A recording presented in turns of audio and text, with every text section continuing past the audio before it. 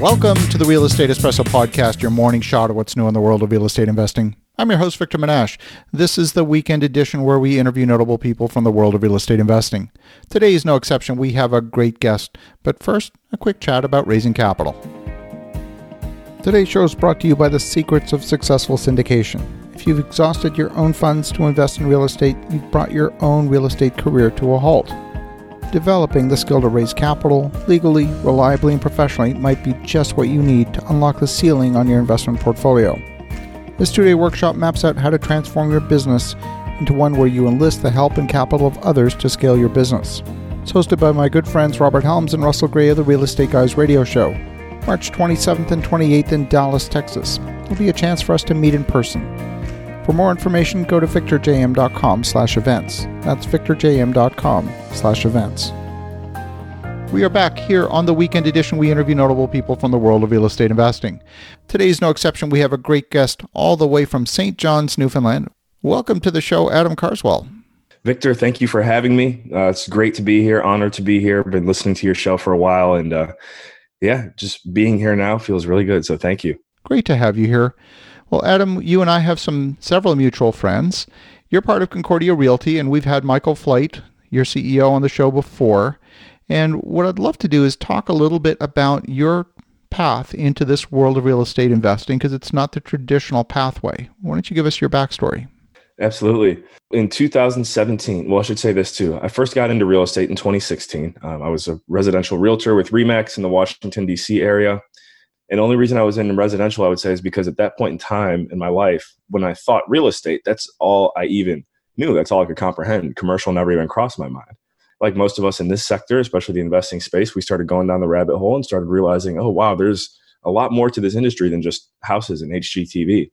And I found an individual named Hunter Thompson, who is another business partner of mine and the managing principal of ASIM Capital as of right now. But he was on a podcast in 2017, and it was kind of like a one-off podcast. Most people that go on the show, it's not necessarily a real estate focused one. But I heard him speak. I was compelled. I gravitated towards him. I reached out. And then a few months later, he got back to me. He's like, hey, I have a course that I'm teaching on commercial real estate investing. Would you be interested in taking it? At that point, without hesitation, because I just gravitated towards how Hunter was thinking. And I was like, yes, absolutely.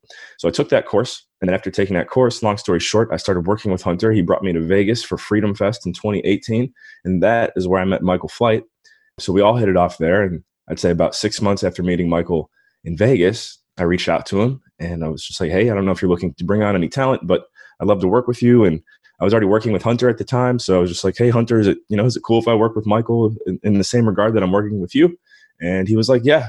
About a year and a half ago, I started working with not only ASIM Capital, but Concordia Realty. And my life has just continued to change so much. And I'm definitely excited to share as much as I can with you today. Now, your background is not just real estate and real estate brokering, but it's also in digital marketing, correct? Correct. Yeah. And so that has been kind of my area of expertise with both firms. I handle a lot of our marketing, our social media presence, anything that has to do with building our brand awareness from that social media eye. That's where my expertise kind of comes in.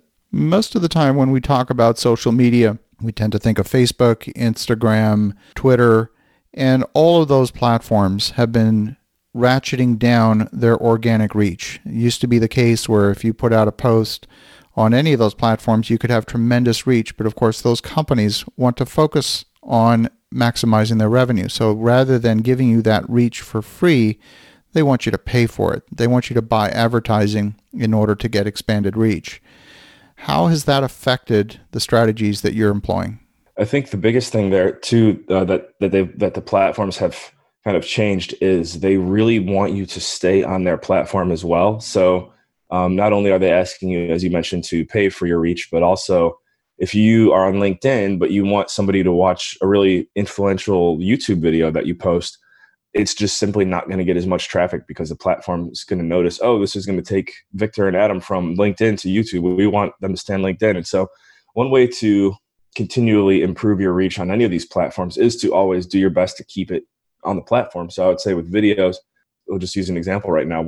For our listeners here that do know me, you'll know probably within the past 3 months or so, I've really fallen in love with the app TikTok. And with TikTok, I'll upload a video to TikTok, but then I'll take that same video and upload it individually to Facebook, to LinkedIn, to Twitter, to Instagram. And the video gets much, much, much more reach when you upload it specifically to that platform. So I know that doesn't necessarily answer how are we doing it, I guess you could say, for free instead of paying for our reach. But one way to definitely stay on top of things is to upload it directly to the platform, be consistent with it, and people do recognize that. I love that. And I've done that experiment as well. In fact, it was one time I did a video, I loaded it on YouTube and then loaded it natively on the Facebook platform, put out 2 identical posts, same text, same everything, except in one case it was a native video on the Facebook platform. The second case, it took you outside to YouTube, and the reach for the native video was 10x what it was for the exact same post to YouTube. Yeah, there you go. I believe it. Let's talk a little bit about LinkedIn. A lot of people believe that LinkedIn traditionally has been in the space of hiring. A lot of people's LinkedIn profiles tend to read more like a resume than necessarily something that is more of a business profile. How is LinkedIn useful in today's environment? I think, for anyone, especially in an industry where you do use, so a lot of people do use LinkedIn as a resume. And I will say this, I used to date someone that worked as a recruiter at Google. And I know for a fact, like, especially, Google's kind of the ones who's always setting the industry standard as far as, what the corporate world should look like, I guess. And they only recruit, like, if somebody does not have a LinkedIn profile, then they're not going to get even looked at by the company. So LinkedIn has certainly become a standard.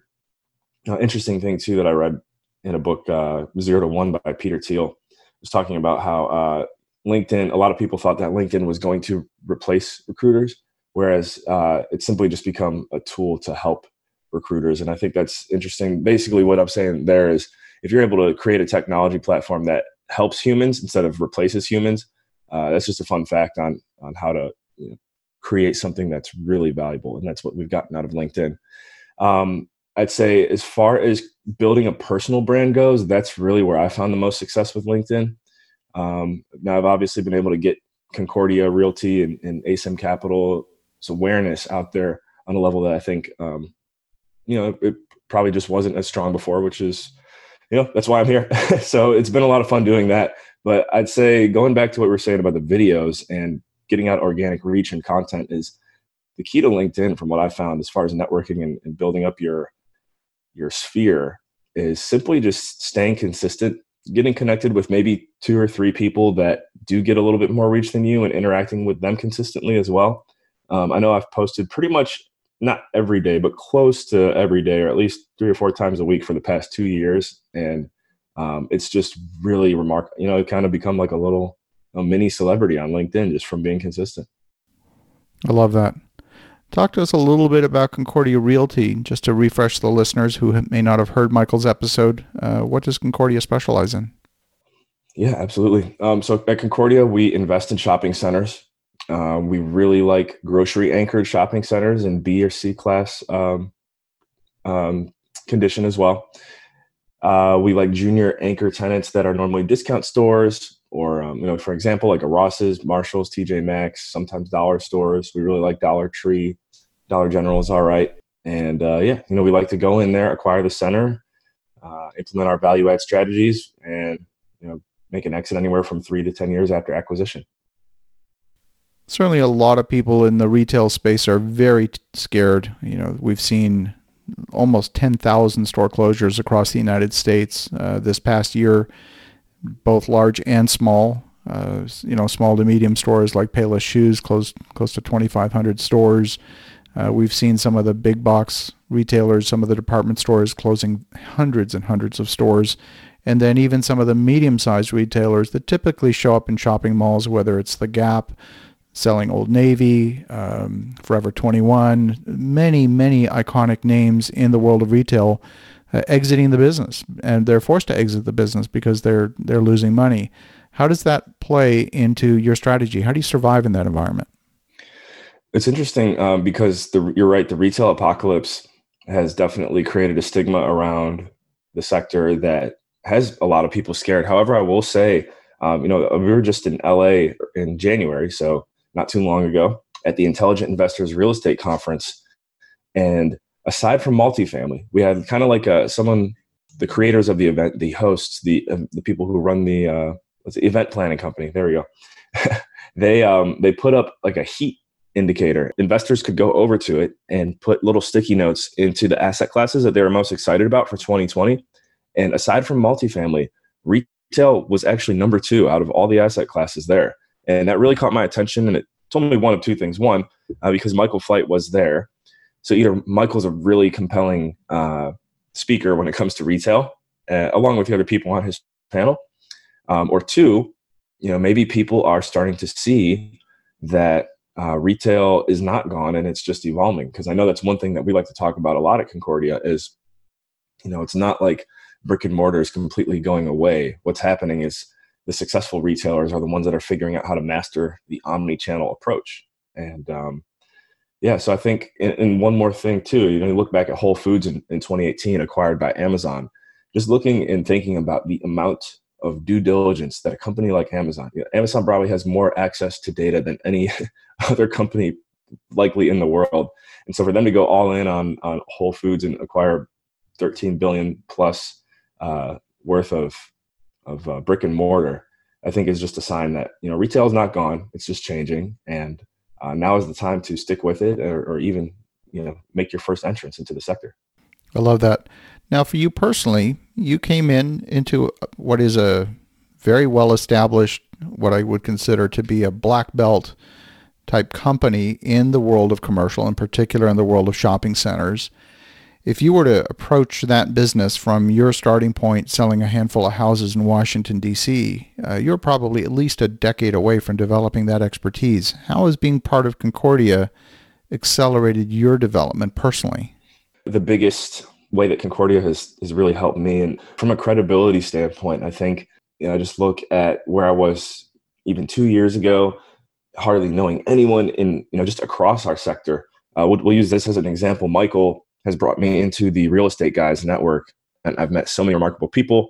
I've learned so much, and most importantly, anyone that I meet, including yourself, I've been able to, walk up, shake your hand, and say, yes, I work with Michael Flight as well at Concordia Realty, and it's been a big blessing because even if I don't really know that much about this industry, which I feel like I'm definitely getting better and getting there, but even if I don't know that much, I'm still able to kind of hold a presence in a room simply because of who I'm associated with. It's just, it's been a blessing. And that's kind of how I've felt about working with Concordia.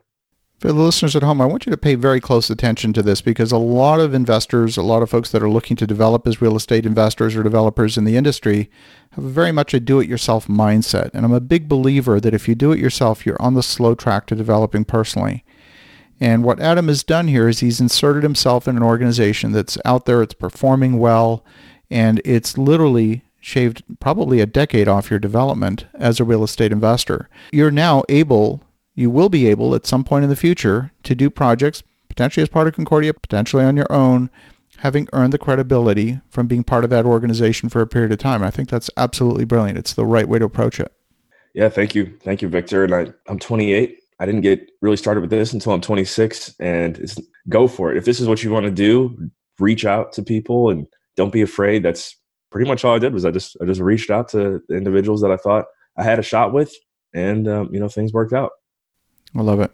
Well, Adam, if folks want to get in touch, if they want to learn more, what's the best way? Best way to get in touch with me, I would say, is to go to my website, which is carswell.io. That's carswell.io. I is in Idaho, O is in Ohio. And the landing page is myself and my handsome young brother who looks just like me. And you just click on the Adam, or you can click on Paul's picture too if you want to see what he's up to. I love it. And I imagine if folks want to learn more about social media and how to use social media effectively in this industry, you're happy to talk to them about that as well, right? Absolutely. Yeah. In regards to that, I say you can track me down on LinkedIn. Like I said, the single best way to get a hold of me is through my website because it's got all of my links and everything there. But more than happy to help anyone grow their social media presence. It's something that I've had a lot of fun with, especially over the past couple of years, and happy to share my secrets. Terrific. Well, definitely reach out to Adam at carswell.io. And for the listeners at home, have an awesome rest of your weekend. Go make some great things happen. We'll talk to you again tomorrow.